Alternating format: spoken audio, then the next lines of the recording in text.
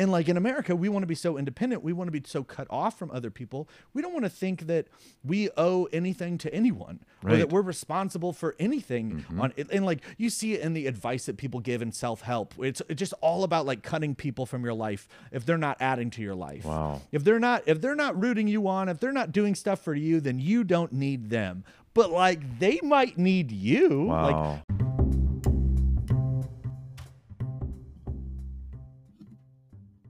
Welcome to episode 4 of Hope Between the Lines. My name is Dan Herod, and it is a privilege to be with you on this very fine day. In just a moment, you're going to jump into a pretty compelling conversation that I got to have with comedian Taylor Johnson. He is funny, and you'd hope so if he's a comedian, and he's also so much more. I'm excited to have you as part of this conversation today. Let's jump right in. Welcome, Taylor Johnson, to the Hope Between the Lines podcast. thank you so much for having me on. Oh, dude, I have been waiting for this moment because you are one of the funnest people that I've had the privilege of meeting in my entire life. Wow. Oh my goodness. I wish you would have saved that for the end, because now I feel like you've set up some expectations. Everyone else is going to be like, this better be the most fun person I've ever heard. And that's why you're one of the funnest people I've met, because you've got a way of looking at life that is insanely refreshing, that makes people want to lean in and just kind of be a part of the fun with you. So I can't thank you enough for carving out the time to be a part of this conversation. I really do consider it a privilege. So again, thank you 1 million plus 1 billion, which in real currency is worth nothing. So I hope you treasure that. I do. I really do. Yeah. That means a lot. So many imaginary zeros. Yeah. It's like the federal government, you know, we just keep making more of them, right?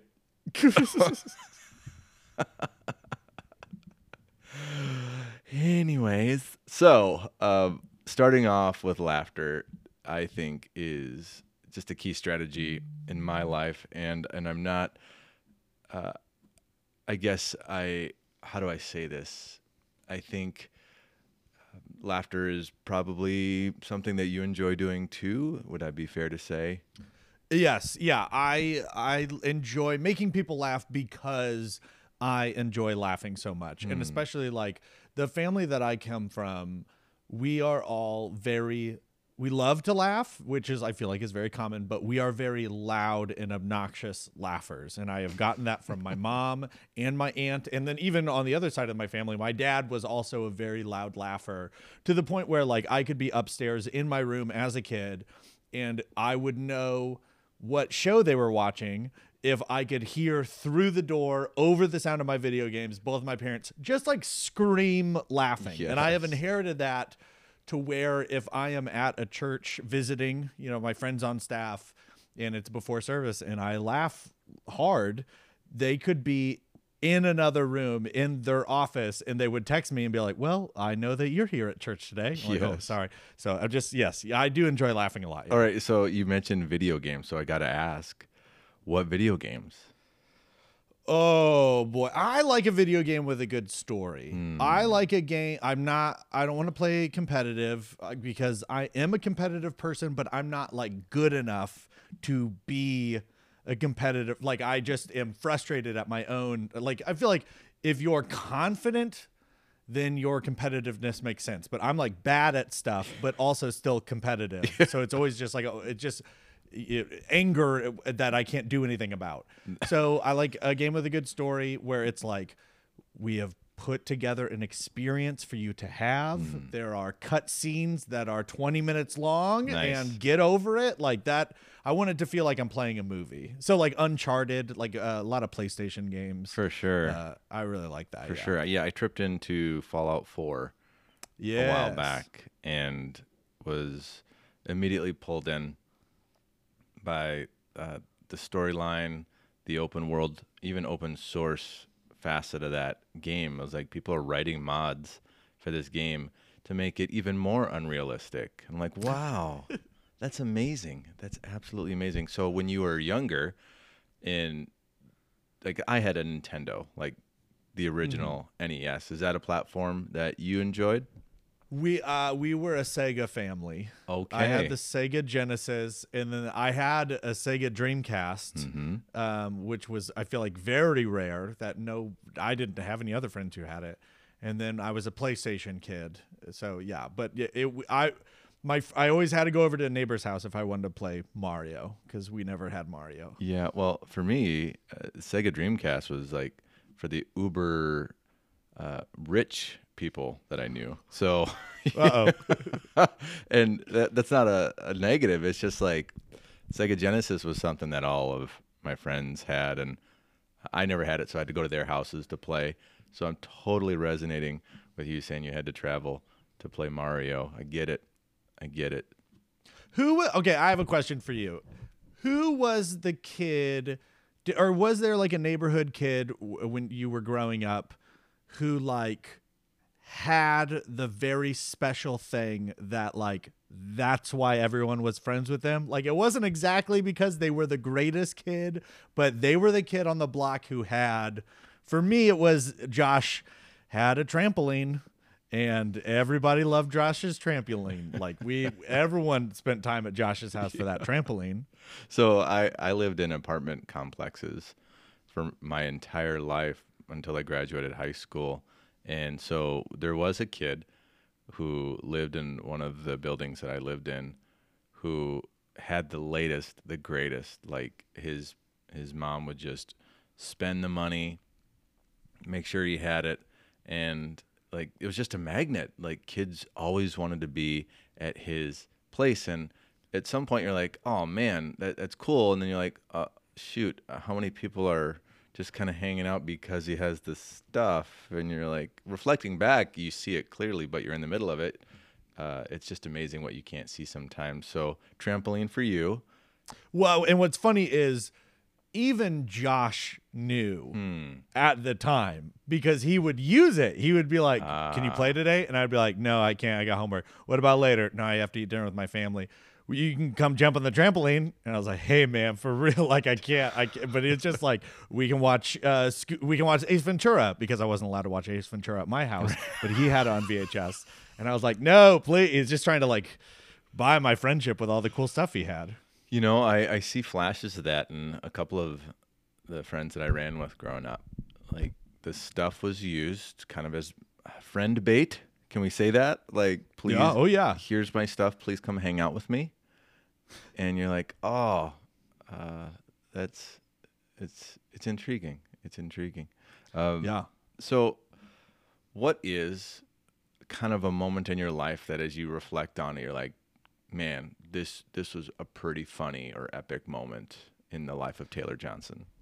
So that question usually, like because people will like ask me that, like, what is a funny moment from your life? And I try to think of a more obscure one because I have stories that I tell in my stand-up that are like funny moments. Like when I was in high school, I was at camp, youth camp during worship. I got really excited about Jesus and I wanted to show God how much I loved him. So I ripped my shirt off for Jesus. That's like a thing that I did.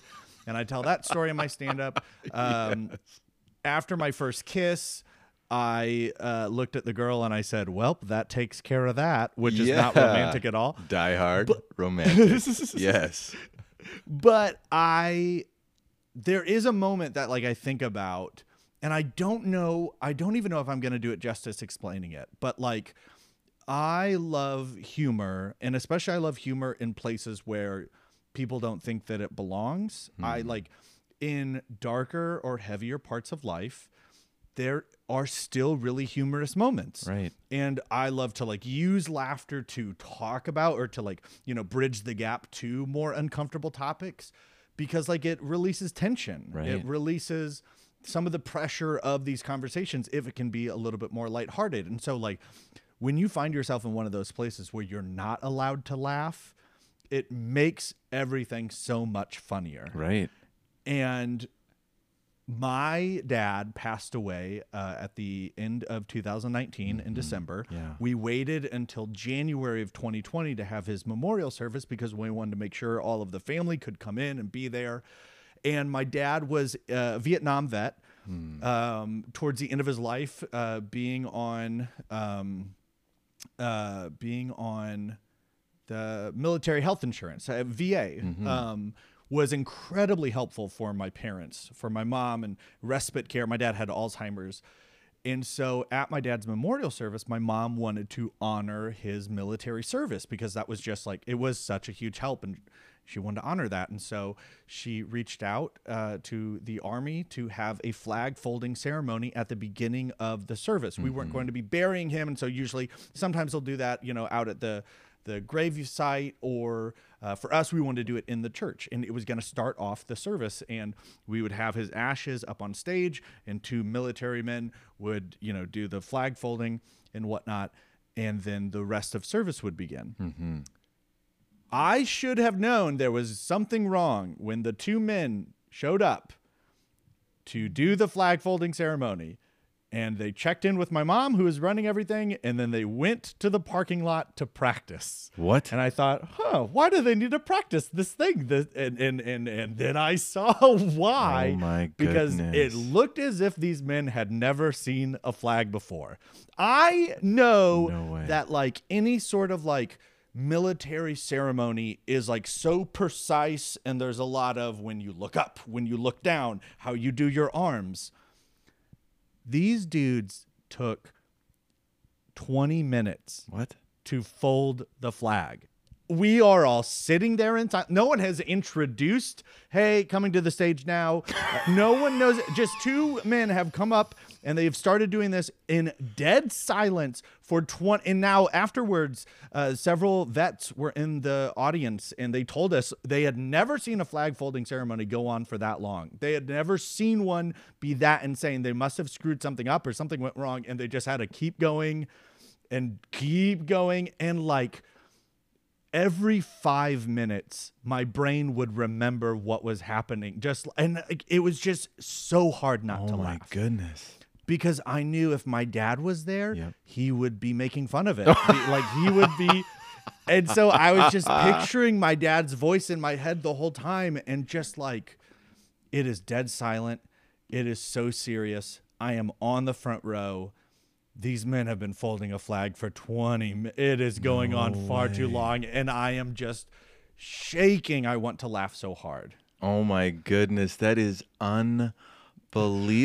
Now, what was it like having a father who proudly served our country in the military, was involved in a very complex engagement, because part of the country was very much against it vocally, and at the front end of the war was very different than the back end of the war. So what part of the war did your dad serve in? So my dad was one of those we don't talk about it sort of guys. Yeah. And not like, it wasn't even a thing that I like brought up. It took me a long time before I finally found out that, well, not found out like it was a secret or anything, but just like, it was just never anything that I asked about. My dad was drafted. Okay. My dad was in college for like a week. It was like his freshman year. He started college and then thought, I don't want to do this. He was a radio DJ before he went to college, in high school and then out of high school. And he was like, I could just be a radio DJ. Why am I doing this? So he dropped out of college, and shortly after that, the draft was instated. And like, if you weren't a college student, you were more likely to get picked. Right. And so he got picked. And I remember in high school, I had to do a project for Veterans Day, and I had to like ask my dad about his military service. And it was the first time I finally asked, like, were you scared? And he was like, yes, of course I was scared. I didn't want to go. I didn't want to do that. They made me. And I was like, oh, okay. All right. So what branch did your dad serve in? He was in the Army. Okay. And he was in the like radio, television, and film. So like doing like news reports for their like Army TV. I think. Yeah. Absolutely. Wow. Well, I am always grateful for our servicemen and servicewomen, and I have family who are currently active. Have an uncle who's served in Desert Shield in the Air Force, and I have Wow. two cousins that I'm super proud of who are active duty Air Force right now. And so, just quick shout out to my cousins. You guys are awesome. Super thankful for y'all. And it's just America's a very special country. We are full of flaws. We have so much further to go as far as righting wrongs and advancing justice. But there's part of me that it's like, man, I'm so proud to be a part of this imperfect union that is the United States of America. And having a all volunteer military is what makes this experiment called the United States of America such a compelling. I don't even know what the right word is. You know what I'm saying? Like, it's such a unique existence, because on the face of the planet, is there anything else exactly like the United States of America? And I love how unique each and every country on the planet is.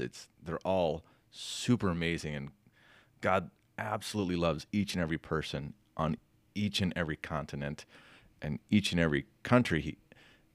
And in that fabric that we call global citizenry, it's super special for me to kind of reflect on where I live. I didn't choose to be born here.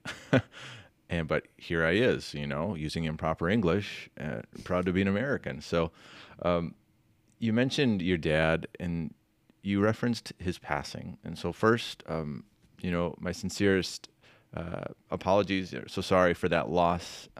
It's been over a year now. And are you comfortable kind of sharing what that journey might have been like?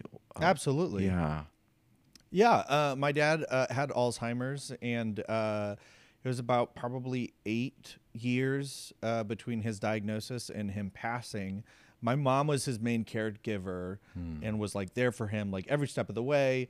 And then eventually my dad also was diagnosed with Parkinson's as well. And so like a lot more of the physical side was also going as well as the mental side in his memory. Yeah. And since I was traveling full time the entire time my dad had Alzheimer's, my schedule was incredibly flexible. So I could, drive down to San Antonio where my parents lived and help out anytime my mom needed it. If she needed to go out of town for a trip or just like get away or whatever, I could go down and spend time with my dad.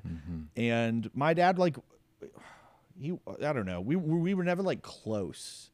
Like he was always there in the house, but like I never knew anything about him. Like it was weird to learn about his past. Like my brain had to remember like, oh wait, he was a kid once. Like he Right. wasn't just born at 40 and like had me and has always had a goatee like that. Oh, he has a life before me. Like, I don't know. So it's just so Yeah. much about him that I just didn't know.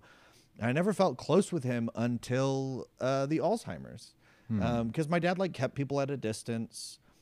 And my mom was really the only person who really fully knew him. Wow. But Alzheimer's like took that choice away from him in a good way. And he would have to trust me and rely on me. And he couldn't hide when he was nervous or confused or scared. And I got to see that part of him that I didn't even know was there, but had always been there, just he was able to hide it more. And I am grateful for the time that I had with my dad while taking care of him, which I know that like that to most people, that sounds crazy to say that like you're grateful for the time that your dad had Alzheimer's. I am though.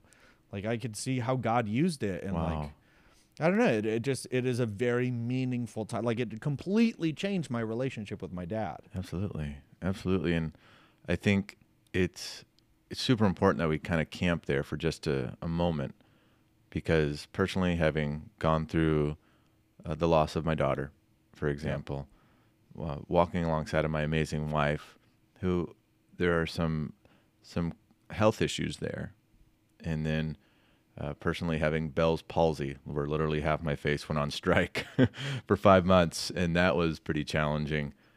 You nailed something that I think we need to talk more about culturally, and that is discovering the blessing and the burden.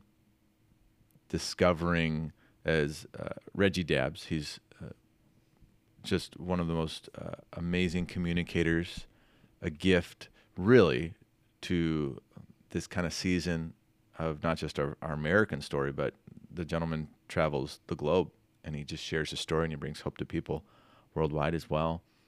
And he says, God plants a present in every pain. And you captured it so well, and the paradoxical tension of this is not an ideal situation. This is not what any of us are willingly choosing. It chose us. And this is full of things that I can thank God for. Oh, yeah. Oh, yeah. And like the aspect that I've been thinking about a lot recently and that I'm writing about right now is we don't talk about, in America at least, how special and beautiful it is when someone needs you. Because okay, so I've been watching a lot of anime lately, which it's nerdy, I know, but I have been watching a lot of anime, and when you watch entertainment from another culture, it starts to point out the differences between cultures, and anime comes from Japan, and so what are the things that Japan highlights as important? What and then compare that to like what America does, and you see it in the types of stories that they choose to tell. Whereas like in America, the story of a hero is the story of a lone one person who is an underdog and is going to rise to the occasion and do something incredible. And all the people in their life, their role is to believe in them. And that's it. You are their cheerleader. You're rooting them on. You don't need anything from them. You're just there to be supportive. And then the person does the thing and everyone cheers. The hero wins. It's wonderful. Wow. In anime, over and over again, I never see that story. I see the opposite story. The hero's motivation is not everyone believes in me. The hero's motivation is there's someone who needs me. There's someone who's relying on me. There's someone who I have to do this for them. And it's not really even about what I want to do. It's about the responsibility that I have to the people that I love. Wow. And like in America, we want to be so independent. We want to be so cut off from other people. We don't want to think that we owe anything to anyone, or that we're responsible for anything on it. And like you see it in the advice that people give in self-help. It's just all about like cutting people from your life if they're not adding to your life. Wow. If they're not rooting you on, if they're not doing stuff for you, then you don't need them. But like they might need you. Wow. Like my dad would have made a terrible cheerleader. Like he wouldn't have looked good in the outfit. He can't kick very high, but also he had Alzheimer's. Right. There was not much. He needed me, and there was times where I was sacrificing getting to travel or getting to hang out with friends or doing stuff because my mom needed me. My mom needed me to go down for a weekend. And like, we can see that as like a burden, or like, oh, that's dragging you down. And wouldn't it be great if you could just cut ties and do whatever you want at any time? No, like I am so grateful for that. In fact, even now, like it sounds weird, I miss it. I will have dreams about my dad. And in some of the dreams, he's healthy. And in some of the dreams, it's him when he's sick. And I like the dreams when he's sick more because it reminds me of that really special time. Wow. And like, I'm sure the same is true with you and like helping out your wife and helping out your family, that like those times are difficult. And a lot of times they're difficult because of how much you're having to do for someone else. But there's like a level of intimacy, a level of love and appreciation that comes with caring for someone that like you don't get any other way. Absolutely. Like, you are capturing so much so eloquently. And I think one thing that I've learned along the way, walking alongside of my bride and just reflecting on who Christ is in my life. Like, who is he? And what did he do while he was on earth? What I'm discovering, I am most like Christ when I'm meeting the need of the world around me. Yes. Everywhere Jesus went, he's meeting needs. Yeah. And he's becoming what the world around him needs in the moment. He's a defender to the woman caught in adultery.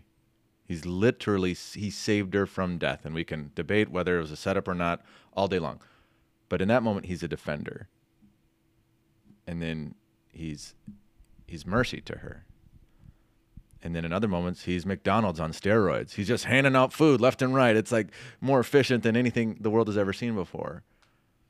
And coming alongside of somebody else in their season of need is such a beautiful, uncomfortable privilege that I think you're capturing something. We don't appreciate that enough in our country. Yeah. And like, I think that Jesus's prayer in the garden before he's arrested is such a beautiful moment, because it is a moment where Jesus is wrestling with the temptation to be independent. Right. There's that temptation to do what you want to do, to not be tied down with like, what good will it do Jesus to save all these people? Like, what will he get out of it that he would not be able to give himself? Nothing. There's no real reward in it for him. Right. Except to like be obedient. And like, I mean, to our eyes, we are willing to sacrifice for so much less, but Jesus still says, like, at the end of it, no, not my will, but yours be done. Wow. I'm willing to tie myself to these people. Right. Holy smokes. That's well said, Taylor. So as you kind of reflect on what fills your tank, because I have to imagine walking alongside of your dad for that season really was taxing in some moments. How did you maintain hope in that season? I think that when I travel and speak, I talk a lot about my mental health. I talk a lot about dealing with depression and anxiety and suicidal thoughts in junior high and high school and even into college and out of college. I used to say that. I used to say like, oh, junior high, high school, college. If I'm being honest, it was out of college. I don't know why I put that limit on it. But I think that dealing with that has kind of helped me to see that like nothing lasts forever. And I feel like that is very helpful. Like there would be times when my depression would be really bad and I would just have to remind myself like this will be over soon. Like no matter how bad it feels, this does not last forever. This ends. And so I think like always looking forward to the future. Yeah. Always having, times to get away, times to refresh, because like I can't be a help to my dad if I'm a disaster myself. And so I had friends who knew me really well, who I could talk to and who would let the conversation or the hangout be whatever it needed to be. Yeah. If I needed it to be about my dad, they were totally cool with that. If I just needed it to be fun and a distraction and a chance to feel normal for a couple of hours, they were willing to do that. They weren't going to like be like the whole time like, no, Taylor, come on, we got to talk about it. Like, no, please. I've been talking about it nonstop. Like I never had to like fight against that. They were always so flexible with me with like I have a couple of friends who, if I would reach out to them, the first thing they would say is, what do you need? Wow. Like, do you need me to come? Do you need me to call you? Do you just need someone that you can complain to for 30 minutes? Like, what do you need in this moment? Because I know there's not one size fit all answer, but like, I'm willing to be there with you. Wow. That's awesome. Last question. Yes. Who are you proud of right now? Oh, who am I proud of? I have a friend. His name is Isaac Gutierrez, and he started a music blog just for fun, almost like by accident. He just started a website meaning for it to be something else, and then it just slowly turned into him interviewing bands. And it was never anything that he was trying to make money off of. It wasn't something he was trying to make his career. It was just something he did for fun, which was like totally foreign to me in my brain, because like if I can figure out anything that I can do, I want to immediately figure out how I can turn it into my job. Right. Like, I like traveling and speaking. How do I do that all the time? I like writing. How can I do that all the time and get paid to do like that? Like I get so wrapped up in like, how can I make this my entire life? But he just made it like a fun thing. And he would just reach out to bands on Twitter and DM them and say, hey, can I interview you? And 30 of them would say no. And then one would say yes. Nice. And then he would just keep doing it. And he would like find small bands, and he would find brand new bands that nobody had heard about any before. But he was good at spotting bands right before they hit it big. Nice. And so he would interview them, and then a little while later they become huge. And he didn't tell his friends he was doing this. He didn't self-promote so much, like trying to make it become huge. Like he did not care about the numbers. He just cared about it being a chance to like interview bands that he liked. Nice. Because he would just reach out to bands that he liked. And his interviews are incredibly stupid. He asks the dumbest questions. He does it on purpose. But he just like loves to like make it silly and over the top, and like the least professional interview you would ever see. That's awesome. And I am blown away by like how big he's gotten it to be. He's he's let me interview a couple of bands that I really, really love. Nice. And like, you'd just be like, hey, you want to interview them? And like, I get to talk to this band I've loved since high school. And he just does it for fun. And I feel like in the world of the side hustle, it's beautiful to see that like my friend has a hobby and he's not trying to like grind it so hard it becomes huge. He's not trying to like, he does this because he likes it and it's fun. Right.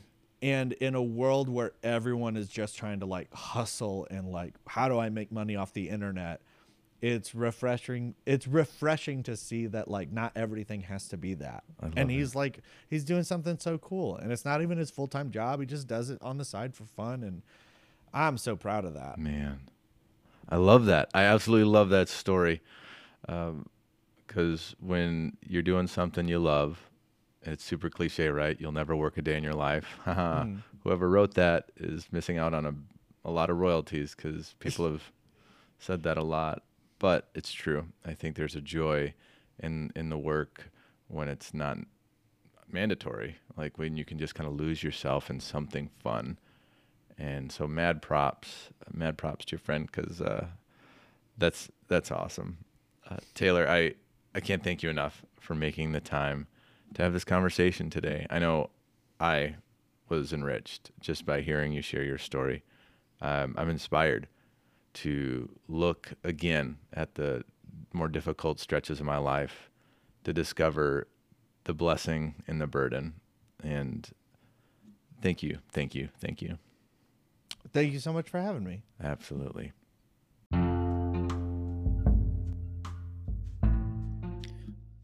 In life, you're going to have conversations that stick with you long after the final syllable echoes off the walls in the room. And for me, that conversation with Taylor is going to be one of those conversations. The insight that Taylor shared with us is simply compelling. The reason why is this: it is so counter-cultural. Think about that. When was the last time we culturally pushed people to love others when it's ridiculously hard? Or maybe think about it this way: how often do the songs that we listen to, the media that we consume, elevate the noble root of the true definition of what it means to love somebody? And Taylor highlighted very brilliantly the tension that everybody on this planet wrestles with. Because if you love somebody, it is going to cost you. You can give without loving, but it is impossible to love without giving. And God went first. We read in the gospel narrative that he loved the world so much that he gave his one and only Son so that whoever would believe in him would not perish, but they'd have everlasting life. And it should come as no surprise that everything that Jesus invites his followers into is something that he has already done. And so as you think through those in your life, the easy to love and the difficult to love, I want to encourage you to flip the script today, to reject the cultural narrative of really the Holy Trinity in American culture, which is me, myself, and I first. The way of the cross, the path of the Christ, the one who is and is to come, is so much better. Because when you love someone past the point of your comfort zone, you are embodying something that no one else can give to them. It can't be downloaded. It can't be purchased in a store. There is something profoundly, exponentially, and supernaturally moving about sacrificial love. And so if you are in a situation today where you're walking alongside of somebody and you're exhausted because love gives, I want to encourage you to make sure you're taking care of yourself. Mental health professionals say that great self-care requires the 3 R's, which would be rest, relief, and relationships. And it's okay for you to take care of yourself. It's okay for you to stop, pause, recharge, so you can then relaunch yourself into your world. My hope for all of us is that we would live like Jesus, we would love like Jesus, we would walk like Jesus, and we would talk like Jesus. Because the truth is, this world does not need more of me. It doesn't need more of humanity. It needs more of divinity. It needs the presence of the everlasting God to advance powerfully, steadfastly, and unrelentingly forward, so that the gates of hell would be rendered into dust and blow away into the wind like fine powder. So let's make today count. Let's not wait for another person to go first in the rhythm of love. Let's lead the way and watch God do what only He can do.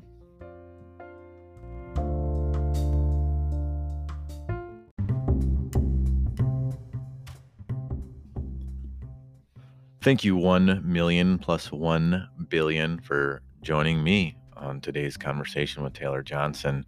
It was an enriching conversation, to say the least, and I'm grateful for Taylor. I want to encourage you to go to Amazon and to pick up Taylor's latest book. It's called In the All Together, Trusting God with All We Hide from the World. It is an honest and at some points comedic look at life that maybe will be exactly what you've been looking for. It's a good book. Make sure you click on the link in the show notes, take a look at the book, and get that headed your way today. And then make sure you listen to Taylor's podcast. I've linked the episode that was recorded just after the 1-year mark of his dad's memorial service. And in that, episode, he gets to have a conversation with his mom, and you'll get to discover how she is processing life as a new widow and how she is just making it. It's refreshing, it's encouraging, and worth a listen. Thank you again for the privilege of being a voice in your very busy, fast-paced world. It is absolutely awesome that you would let me be a part of your journey today. Now, if you have a friend of yours that would benefit from listening to this episode, why don't you send it their way? Just let them know, hey, Dan thinks that you would benefit from this. And they're going to say, who's Dan? And you could say, exactly. Go check it out. It's pretty awesome. Now, lastly, and never ever leastly, may the Lord bless you, may he keep you, and may his face shine forever brightly upon you.